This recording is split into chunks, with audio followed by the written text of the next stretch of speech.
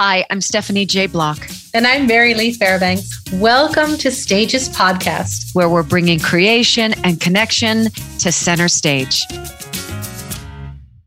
How are you? Hi, Stephen.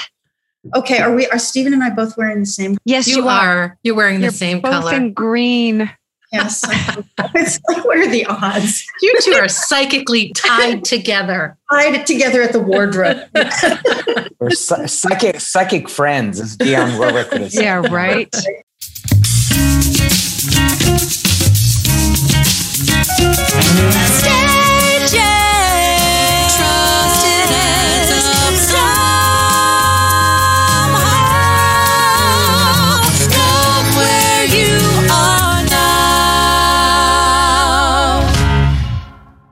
So today we have two guests on the show. They are an acclaimed theatrical writing team. They've won 2 Tony Awards, 2 Drama Desk Awards, 2 Olivier Awards, and they've been nominated for 4 Grammy Awards, 2 Academy Awards. They received the Oscar Hammerstein Lifetime Achievement Award, and in 2015 were inducted into the Theater Hall of Fame. This partnership has lasted almost 40 years.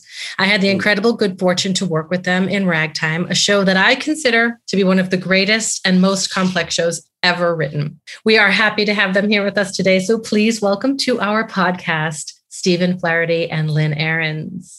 Stephen Flaherty and Lynn Ahrens to stage, please. Stephen and Lynn to stage. Thank you for having us. We're really excited. And we were thrilled to get the invitation from you guys. So you always were so humble and open and kind to everyone. And I wanted to tell this story, Stephen, about you. And I doubt you'll remember it, but it was a really touching moment for me in the New York theater scene, because sometimes, the industry can be really harsh. And then in the sea of that harshness, it's like the two of you are this gentle presence in the industry. That's and kind. When I went in and I auditioned for Ragtime, it was at, some final callback. And you know how they are. There's, 25 people behind the table and they're all staring at you. And of course, you're nervous. And Stephen, you were standing up and leaning against the wall. And I was doing the Mother song. And it was the part of the song where, where the women are singing in the background, right? And so it's hard to hear when you come in without that background. And very quietly in the back of the room, you just slowly raised your hand and then you cued me. And I was like, I love him, because I could tell in that moment you wanted me to succeed and you didn't even know who I was. And that moment just stayed with me for years. I thought it was just beautiful. Wonderful. I probably saw a little bit of fear go from, across your eyes. And you probably did. And here you go. The truth of the matter is everybody wants everybody to do their best in an audition. There's a lot of this misconception of like us and them. And I think all the creators want everybody to be amazing. So I in the past, I've jumped at the piano if the audition pianist is mangling the song, and I know that the actor can do it, but you can't tell, So whatever it takes to make you guys look your best. That's Can part you of the job. see the looks on our face when we go a little awry? You can absolutely, no matter how we smile through it or continue to perform, you can see a shift in either our face or our body, right? I think so. Don't you, Lynn? Yeah, totally. I not only think so, but I know so. I mean, what I always feel when an actor walks into a room to audition, I am always a little, not on edge, but just rooting for them so hard. That's and right. trying to keep my smile going and trying to hello and welcoming them, because I couldn't do what you guys do for $1 trillion. It is a miracle that anybody can get up in the middle of an empty room, stand on a spot, and sing their hearts out and act and focus over our heads to some unknown presence that becomes so real. And it's just a miraculous talent that actors have that I am in awe of, since I am entirely lack it, So I just, anyway, we are always rooting for the actor, and hoping to give them good energy. You can tell. You have to be exhausted then by the end of a casting session, because you are invested and you are empathetic and you're feeling all of these different energies and emotions, whether they're the high highs or the disappointments come in and out of that room. You've got to be pooped. It's too, I think, in a weird way. It does. You do expend energy for sure. You do. You certainly do. And also at recording sessions, you think, you're just sitting in a chair listening to playback.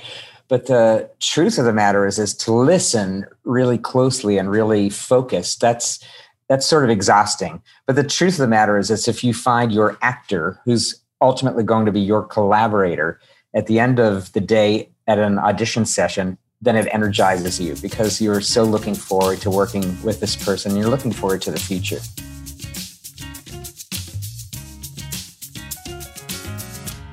Now, Stephen, I saw your face when Mary Lee said 40 years together. I know, right? What does that mean to you? I know the word marriage is used often when it's a lyricist and a composer, or when you've been collaborating and agree to walk together in this life for that long. How do you two inspire each other? How do you guys communicate that allows and affords for 40 years working together? That's a multi-part question. I mean, for me, I just feel so grateful that Lynn and I met one another when we did. I came to New York in the fall of '82, and by the spring of '83, we were writing together, which is something of a miracle. And it's that big question of, is it like luck? Is it dumb luck? Is it being in the right time at the right place? Is it destiny? I don't know. Maybe it's a combination of all those things, but I feel grateful. And I also think that as you go together in a partnership, be it a marriage or a creative partnership, you're always developing as individuals as well as the team. So I think that that's really good just to be sensitive to that aspect. Lynn's maybe wanting to do a certain kind of show and I'm scared of it, which has happened in the past. And it could take me a while to warm up to that. But just the idea of there's more where that came from, because being Irish Catholic, I'm always expecting like the horrible drunk relation to walk into the room and take away the happiness shoe gonna drop. Yes, that's right. And there's something about just the idea that you can find that there's more where that comes from, and that you can continue, and that, you can grow and develop and have adventures and all of that. It's so surprising and wonderful. And I just feel grateful. I don't take a single day for granted. I don't. Yeah. Like he said, I have nothing to add. He's absolutely right. I really don't. We're very lucky to, I think, have found one another. And also when you find the right collaborator or husband or wife or, partner, you kind of know it, and you want to nurture that relationship. And if you're lucky, they do too. We have fights. I mean, we're sort of like a partnership. We have fights. We get mad at one another. We annoy the hell out of one another. And then, other times, I mean, like after this pandemic, when I first got together with Stephen, it was so thrilling because I had likewise thrilling. We hadn't seen each other for over a year, where normally we're in the room together pretty much at least 3 times a week, maybe 4 times a week, all the time working. And suddenly it was kind of all long distancey and weird, and it was stressful, and all of the things that we all went through, just to feel like the normalcy of that relationship was coming back again was thrilling. It really was. And it's not just the work, it's just a friend, that you can. Yeah. And we've had adventures, we've had travels, we've gotten lost together. We've been through bankruptcies and all sorts of adventures in show business together, so that's quite a background. You're each other's rocks. Yes. And we resonate. And it's interesting when we met one another, and this is like way back in the day, almost 40 years ago, when we did that, we wrote in completely different ways. I was like right out of the conservatory, and I thought I'm going to feel profound thoughts and I'm going to be a serious writer, and I only wore black and I had a beard, and I would just sequester myself like a monk, in a room, and I would just write down the scores, and it would be like, I was doing, copying Bibles or something. Whereas Lynn was much more of an improv kind of gal, and she would just be on her feet all the time in the room saying, oh, let's try this, let's try that, and throwing ideas around. And it was very, at first threatening to me. She denies this, but I remember our first session together, she said, okay, make something up. And I realized later that I had never made something up in front of another human being. I would only like hide away and make something something up on my own in case, frankly, if it was terrible, I would be the only one to know that. And I would hide it. And in those early days, I would have, I don't want to say writer's block. Knock wood, I don't believe I've ever had that. But it would be hard for me to get beyond like measure 16, because I would know if I made this choice, the piece would go to the left and become one thing. And if I made a different choice, it would go to the right and become a completely other thing. And I would freeze rather than make a choice. And Lynn taught me, like, just make a choice. And if it's not the right choice, you're going to find out soon enough. And then you circle back, and then, you try the other way. And we often write many, many drafts of songs. Most of the time they just don't appear. We'll do a draft and then you find something out about it, and then bit by bit it reveals itself. But a lot of the artistry of writing for the theater is the rewriting.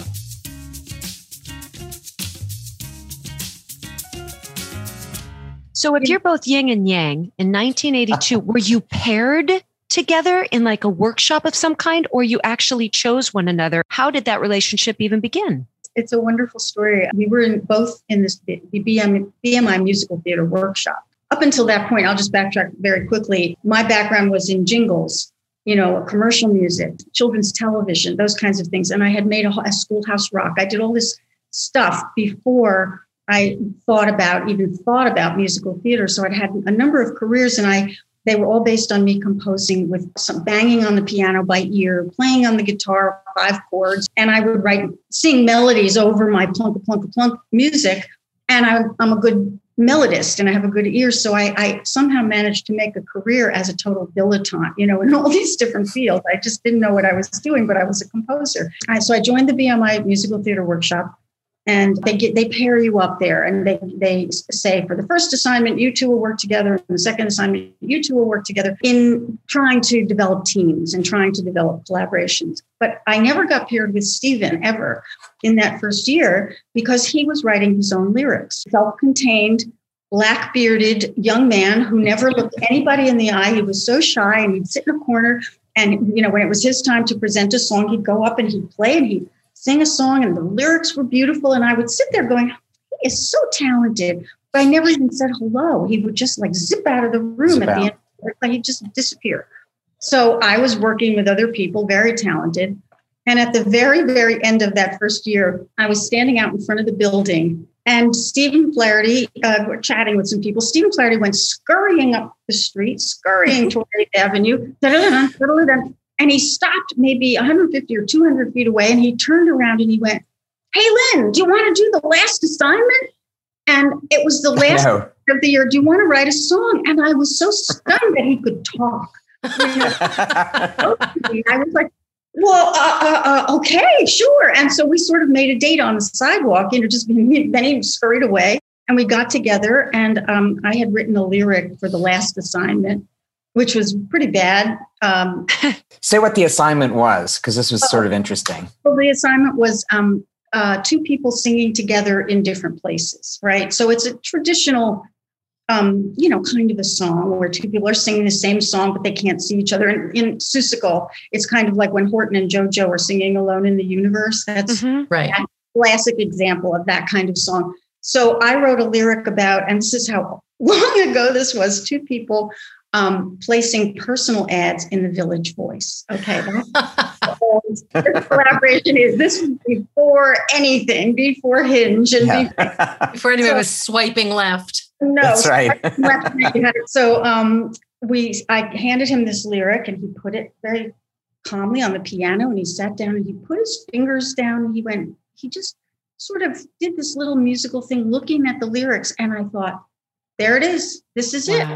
I just knew it. I said, this is what I've been looking for, because he was a lyricist and I was a semi-composer, and we both had something to offer one another. So I offered him, I think, the spontaneity of a work process where we can make mistakes and we can bang on the keys, and my whole sort of background, sort of the overall what we're aiming for. And Stephen is so detailed and so specific about every note and every chord from his background in composition. So I think that's how we got together, and why I think we fuel one another's creative process because I can hear things and say, I don't know what that note is, but it's just not right. Or it should go up and I don't know, and he can point at a lyric and say, not your best work right there. Because he knows. That personal ad really worked for the both of you. I know. And the weird thing is Lynn found the original manuscript, which was ink on lined music paper.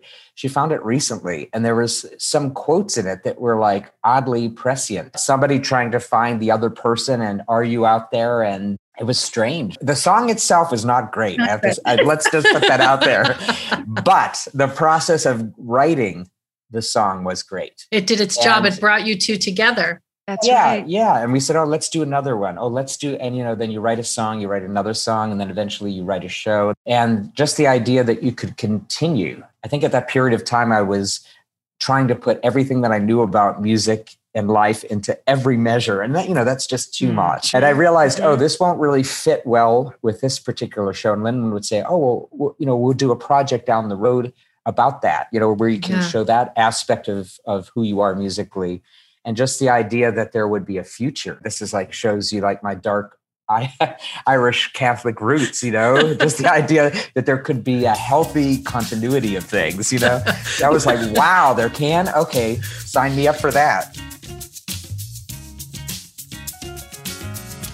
What possessed you on that particular day, such a shy person who was probably heading back to his room to write privately? Why did you do it? What took over you? I think that I admired what Lynn was doing for a very long time. And she could do a complex emotion and she could distill it into 5 words, where it would take me probably 23. If truth be told, I thought music came to me very easily. It always has. I've been playing piano and creating things since I was a kid, since I was 7, but words, I loved playing with them, but I was beginning to feel like I was in some sort of a rut. And, if you're 21, 22, feeling you're in a rut, you're just starting out.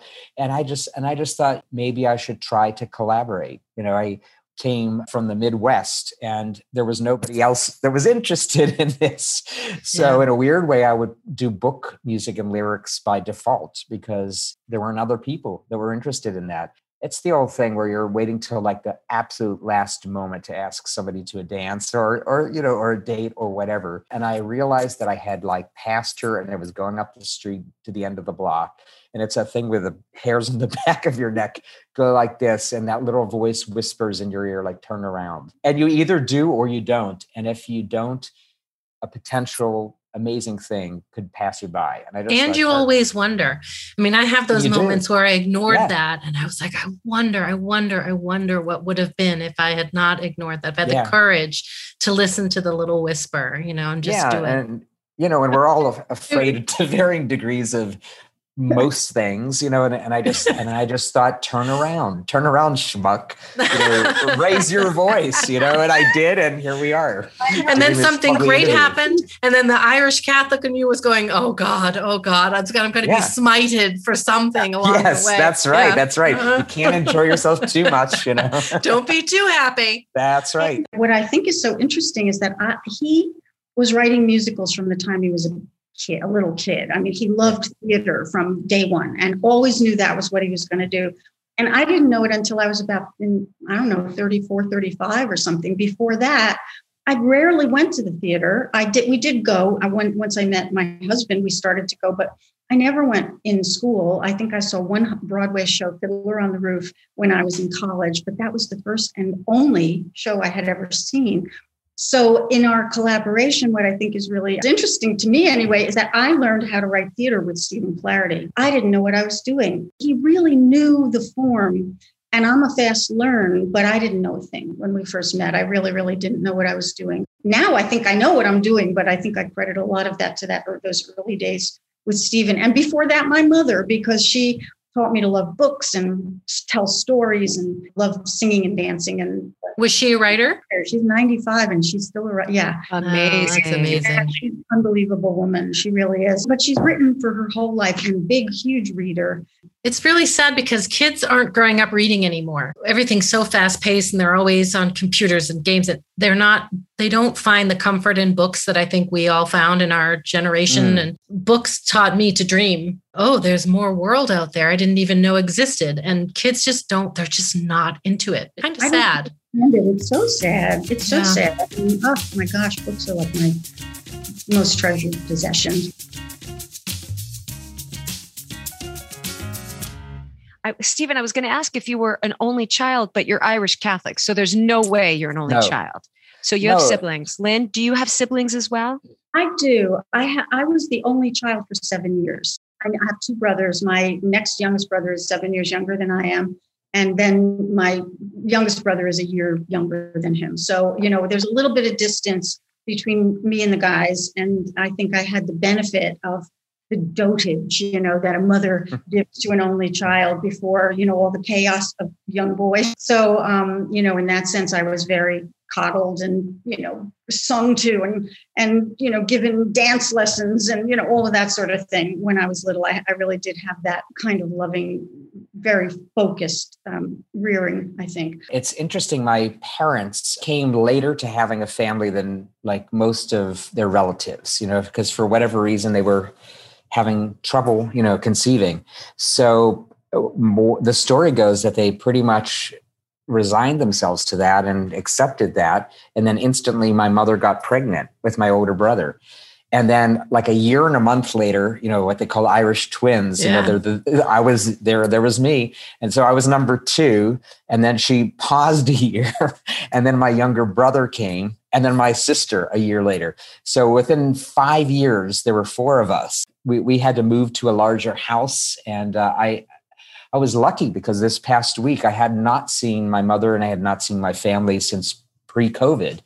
And I was able to go and hang out with them for a week in that house that we moved to in the 60s that, where I was 4, and the fact that we were able to be there as a family in that house after this crazy year, it was beautiful. I should point out that my younger brother actually is so musical. He plays 9 instruments. Oh, wow. And he just does that for fun. That's his idea of fun. He's a research chemist and he studied the brass instruments. So he played tuba and trumpet and trombone.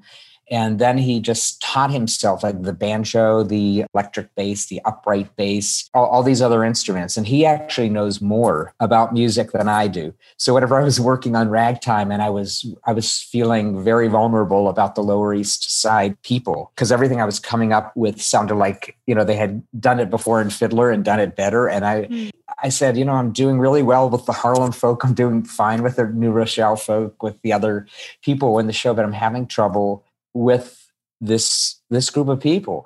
And he made a listening list of all his favorite klezmer and Eastern European music. And the fact that he would even just know that.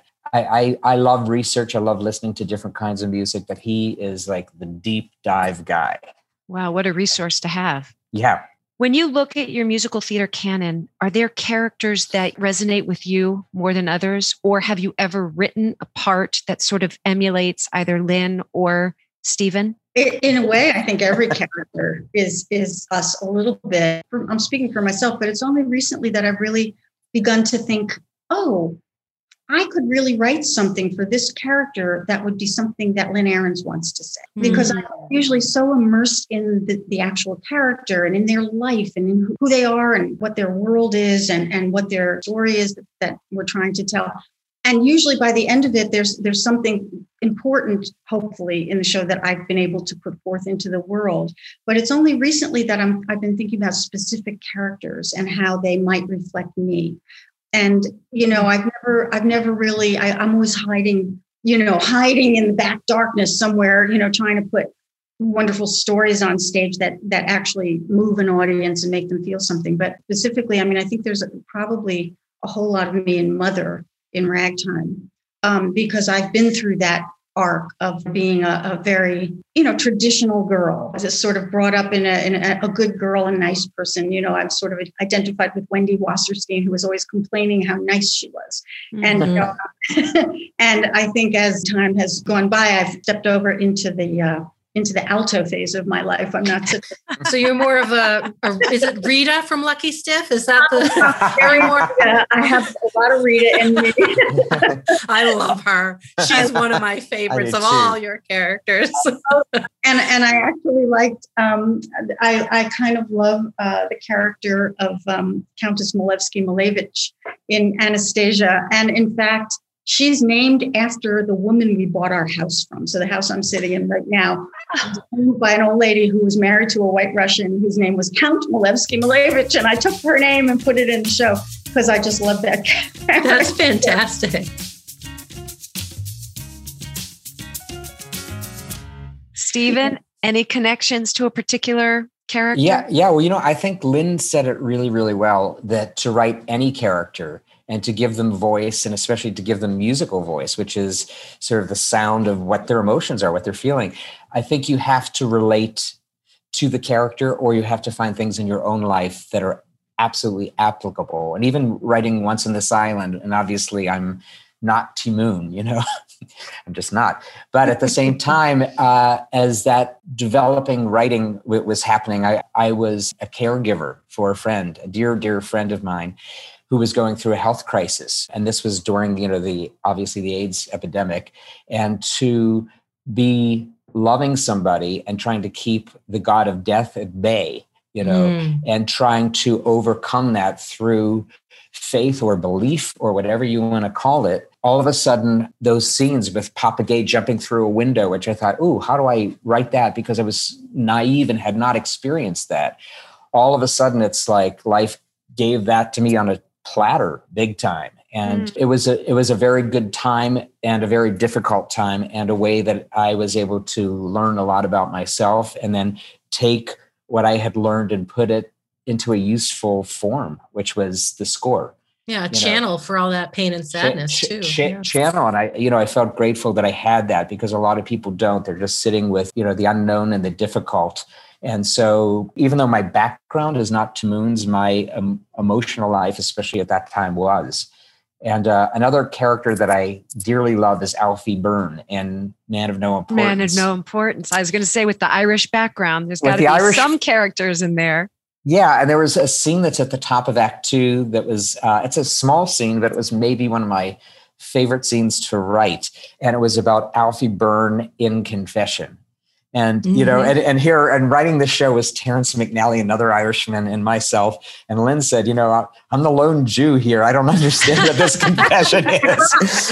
And I said, well, there are so many emotions, at least for me, that you feel during confession. And there's shame, there's hiding, there's fear, there's anger, there's humor. And it took us a couple of drafts to do it. And, luckily we were working with Joe Mantello, also a Catholic, so he knew he knew all these like conflicting emotions that happen in a confessional booth, and I just wanted to really try to nail that as best I could, because I'd been living with it so long, and so that was a favorite scene and a favorite character to write for. I went to high school in Neptune, New Jersey, and it was a very big Catholic school, and all the boys I dated, had names like Fabio Battaglia.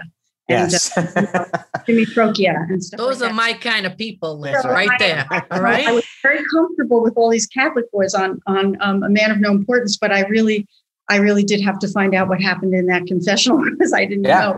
And what I wanted to say was, I think as a writer of musical theater, you have to be so empathetic, because you really have to become the characters. You have to go inside their psyches and figure out who they are and how you can express them. And we have all of these ancient cassette tapes that we have acted out characters on them, and walked around the living room, and, and I'll be reading Sarah and Cole House and this one and doing all the voices. It's so embarrassing when I think about it. And they will be released when we die. Not Come on. Can we have one small snippet to play on the show? Come on, Lynn, just a little piece. I keep going back to Joe Mantello, and I can just imagine Joe Mantello sitting there in the confessional saying, Forgive me, Father, for I have sinned. It's been 42 years since my last confession. Well, that man's not been in a confessional for a long time. That was kind of, my dad was like the North End guy, you know, and he used to say, I don't go to confession because I ain't getting out of there if I go in. And they let me out. That's right. That's right.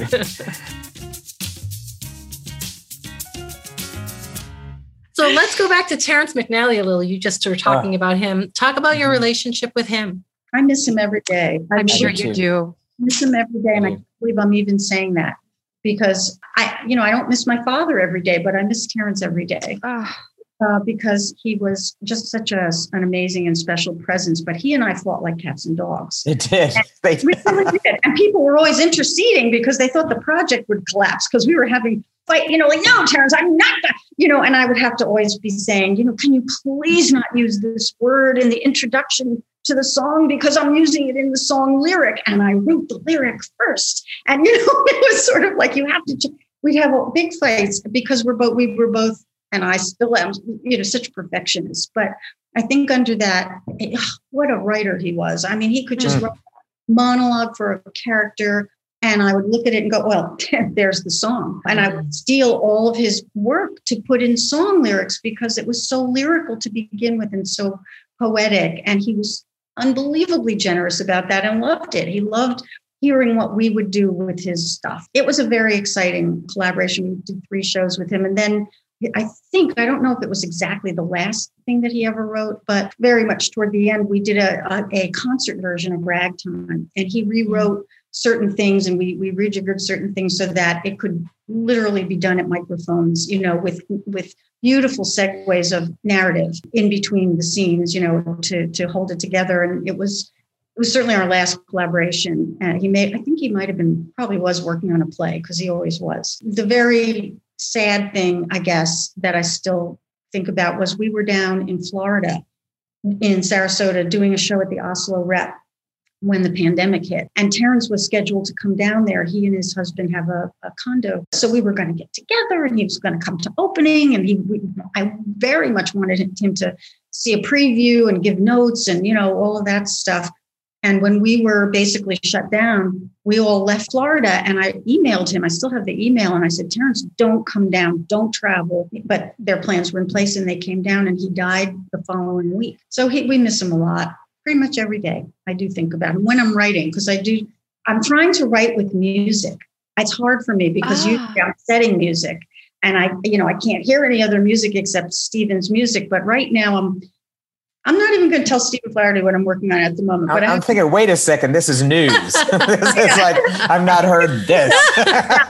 I'm not telling you just yet, but I'm working on a little something to show you, but I'm trying to put music in my ears because Terrence did that. She's got to keep you excited. There have to be secrets after 40 years. This is how you keep the marriage alive. I remember that Terrence himself said that he felt too much on music in his plays. When you think of Master Class and, Lisbon Traviata and, they had big sections of music. And I remember him saying for Perfect Ganesh, which is his play of 2 middle-aged women on a pilgrimage to India, he said in scene 1, he had them both forget to bring their Walkman so they would have no music. And he said that was his way of preventing himself from in a later scene using music, which at that point he felt like it was being a crutch.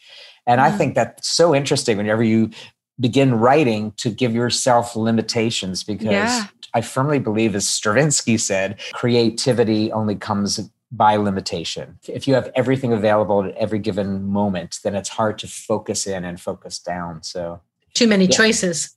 That's right. But Terrence was so supportive of us, not only as writers, but as people.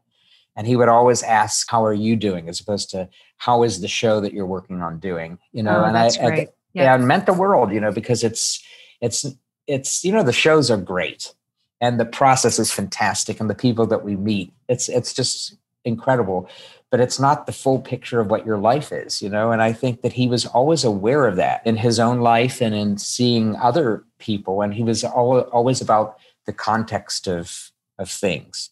I used to have people fairly recently asking me, so what are you working on? You barely opened a show, or you're in the process of birthing a show. And it's like, so what are you working on?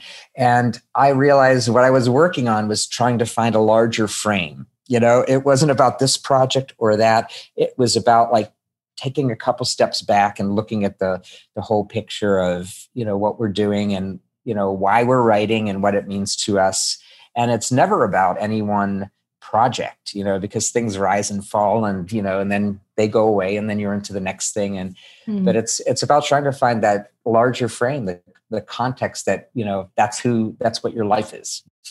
I hear that in your music, both of you. I hear the grand and the small. And I think that larger scope is apparent in all of your scores. It is the specifics of life, the specifics of what somebody's wearing and what somebody, does Mother have a whalebone corset on that constricts her? Or, does Alfie Byrne in Streets of Dublin, there are references to specific people who lived in Dublin in 1964 and worked there. And I use their names. And I feel like it is the specifics of life that inevitably are universal.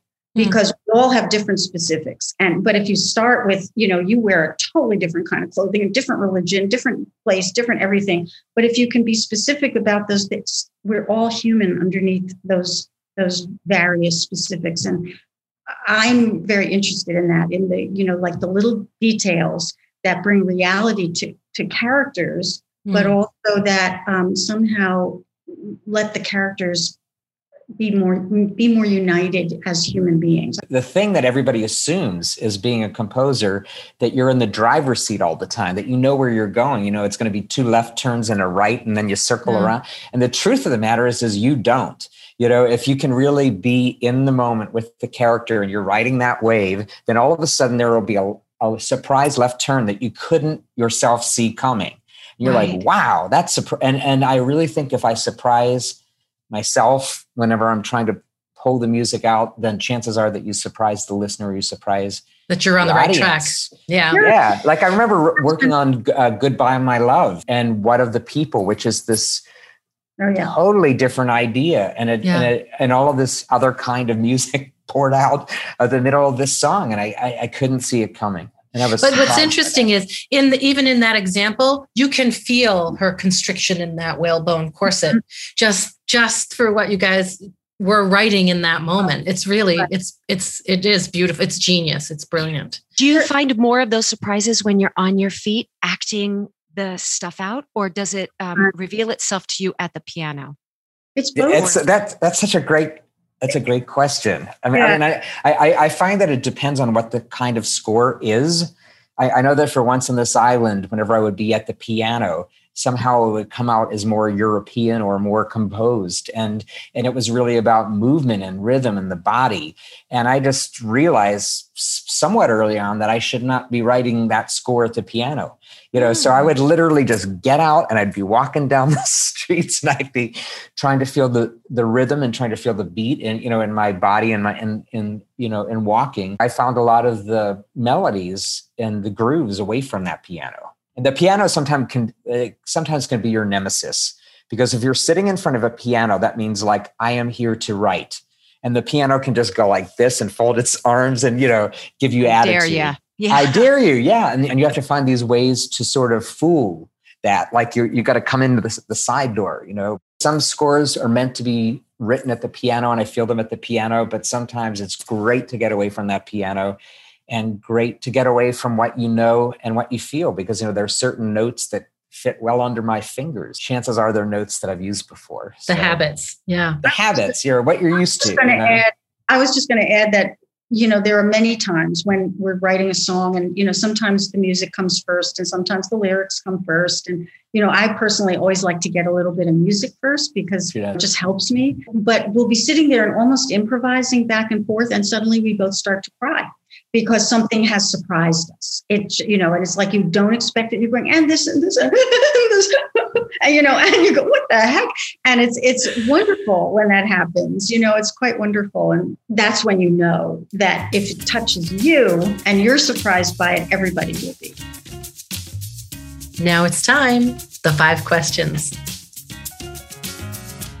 If you were to speak to your 20-year-old self, what would you say to her? Never read reviews. Keep going. Do what you do with joy. Put it out there and move on to the next thing that gives you joy. And do not let anybody stop you. That's perfect. That's perfect. Excellent. Stephen, if you could have any ability that you do not possess, what would it be? The ability to fly. Oh, good one. I would like to be a superhero and just sort of hover over Manhattan with my cape. And I often do in my dreams. Then I wake up. Black cape, black beard, that kind of thing. That's right. Yeah. Maybe a with show logos. I mean, maybe.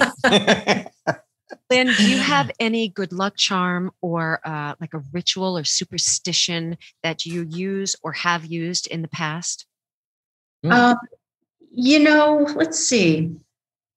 Well, I have certain little talismans that I think, sort of are inspiring and bring me luck. And one of my favorite ones, believe it or not, is a picture of Michelle Paulk's son when he was still in the crib wearing a cat in the hat. Oh. And it's on my bulletin board and has been since the experience that was Seussical. And it lets me know that out of difficulty comes beauty, because she was pregnant when we were rehearsing that show and gave birth to Jack. And, we got to have this, I just love this picture and it just means a lot to me. So I think it's something that I think about. I can see it totally in my head anytime. It's right on my bulletin board and on my desk. And I think it just, gives me a little jolt of hopefulness every now and then when I need it.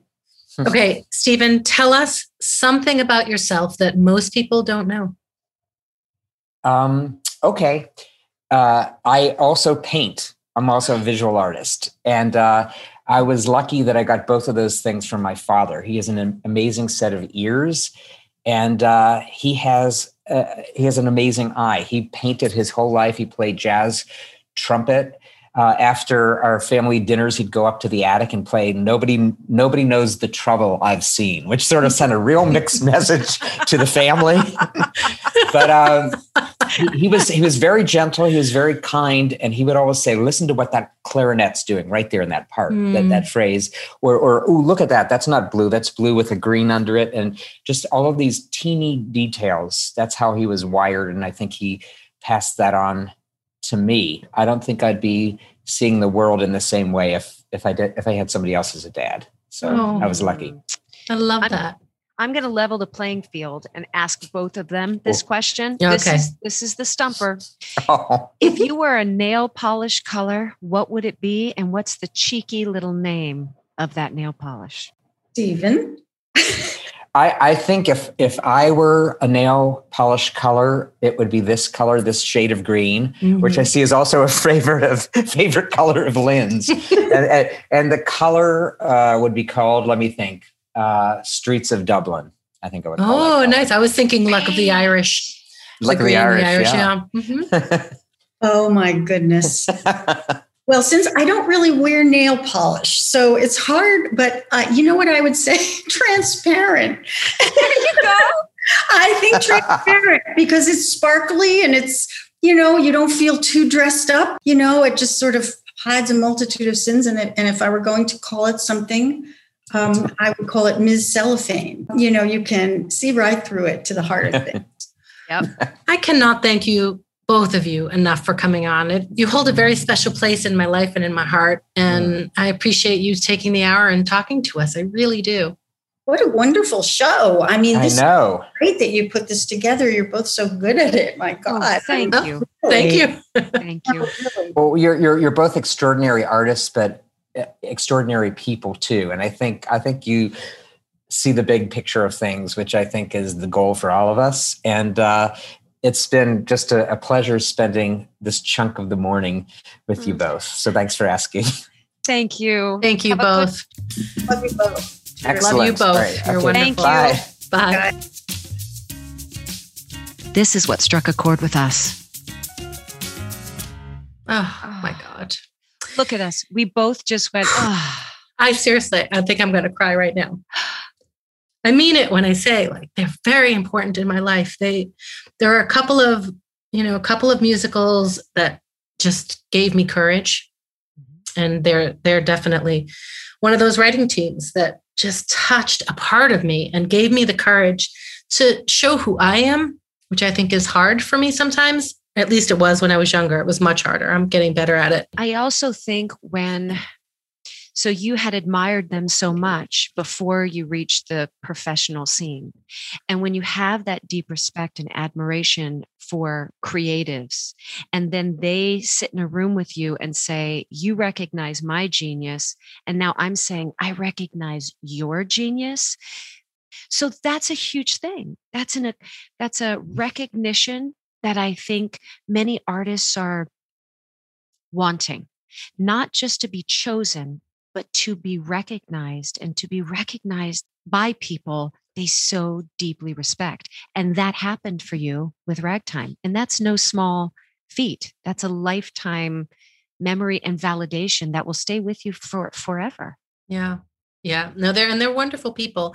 And it is true that somehow through all the things that they've done, they have every right to be arrogant, and they are absolutely the opposite of arrogance. They're so generous and so kind and so willing to give credit. They're everything that art should be. Those two, to me. I totally agree with you. Yeah. I totally agree with you. And, it makes sense when Lynn was speaking about the jingles, because you do have to be very to the point. You either have 15 or 30 seconds to sell this product with language that's going to stick in a consumer's head. So it's kind of all about being concise. And then she mentioned that she had brothers. And that house, right? You only have a quick breath to drop in and have your voice be heard. And you better get to the point, or else no one's listening to you. Well, it's really true. When I was a kid, because I had two brothers, right? Two older brothers, I had a stutter because I could never gather my thoughts quickly enough to get my sentence out between my two boisterous brothers running around. And so I would, and so my mother would make everybody in the house, as soon as I opened my mouth, she'd be like, everybody stop talking. And the whole house would stop talking so that I could form my sentence. And eventually I did get past it, but it was only because my mom was like, you guys have to stop talking as soon as she's trying to express herself, or she's never going to get her words together. What a thing. And what a great mama to recognize that and be like, hold, everybody, hold. Yeah. I was very grateful for them for actually doing it. We spoke about Terrence McNally, and I loved what they said about him and who he was as a man and an artist, which again, with them, those two go hand in hand. It's almost more important to be the good human and then produce great art. But I also wanted to get in there, which I didn't, to speak to Graciela Daniele, because you worked her on Ragtime. Yes. She came into our creative team when we were doing Pirate Queen, when we were moving it from Chicago to Broadway. And again, what a little package of a person, but the way she works with artists, the space that she's able to not command. She commands. She walks into a space, commands that space. And she's teeny tiny, but she's brilliant. And she's not mean or forceful or anything. She walks in and you feel her in that space, and you just shut up and listen because she's amazing. And the Tonys are recognizing her. I want to say this year, but it's so backward. We're going back to 2020, but the committee is recognizing her for the lifetime achievement in the theater. And I am so glad they're taking that into account, because she's masterful and she's had a huge impact on theater. I wonder if we can get her to come on and chat with us. Wouldn't that be a great chat? Let's call her. I will. I would love it. She's wonderful. All right. I love you. So if this episode resonated with you, please follow, subscribe, and share. You can always find us at stagespodcast.net. A big thank you goes out to our assistant and doer of all things technical, Saren Cho. Thank you to Noah Kaiserman and Garrett Healy for our beautiful original music, Melanie Von Trapp for our Stages Podcast logo, Brock Grenfeld, our sound engineer, and Allison Arns, our PR and social media expert. And thank you, our cast members, for joining us today. We hope you come back next week.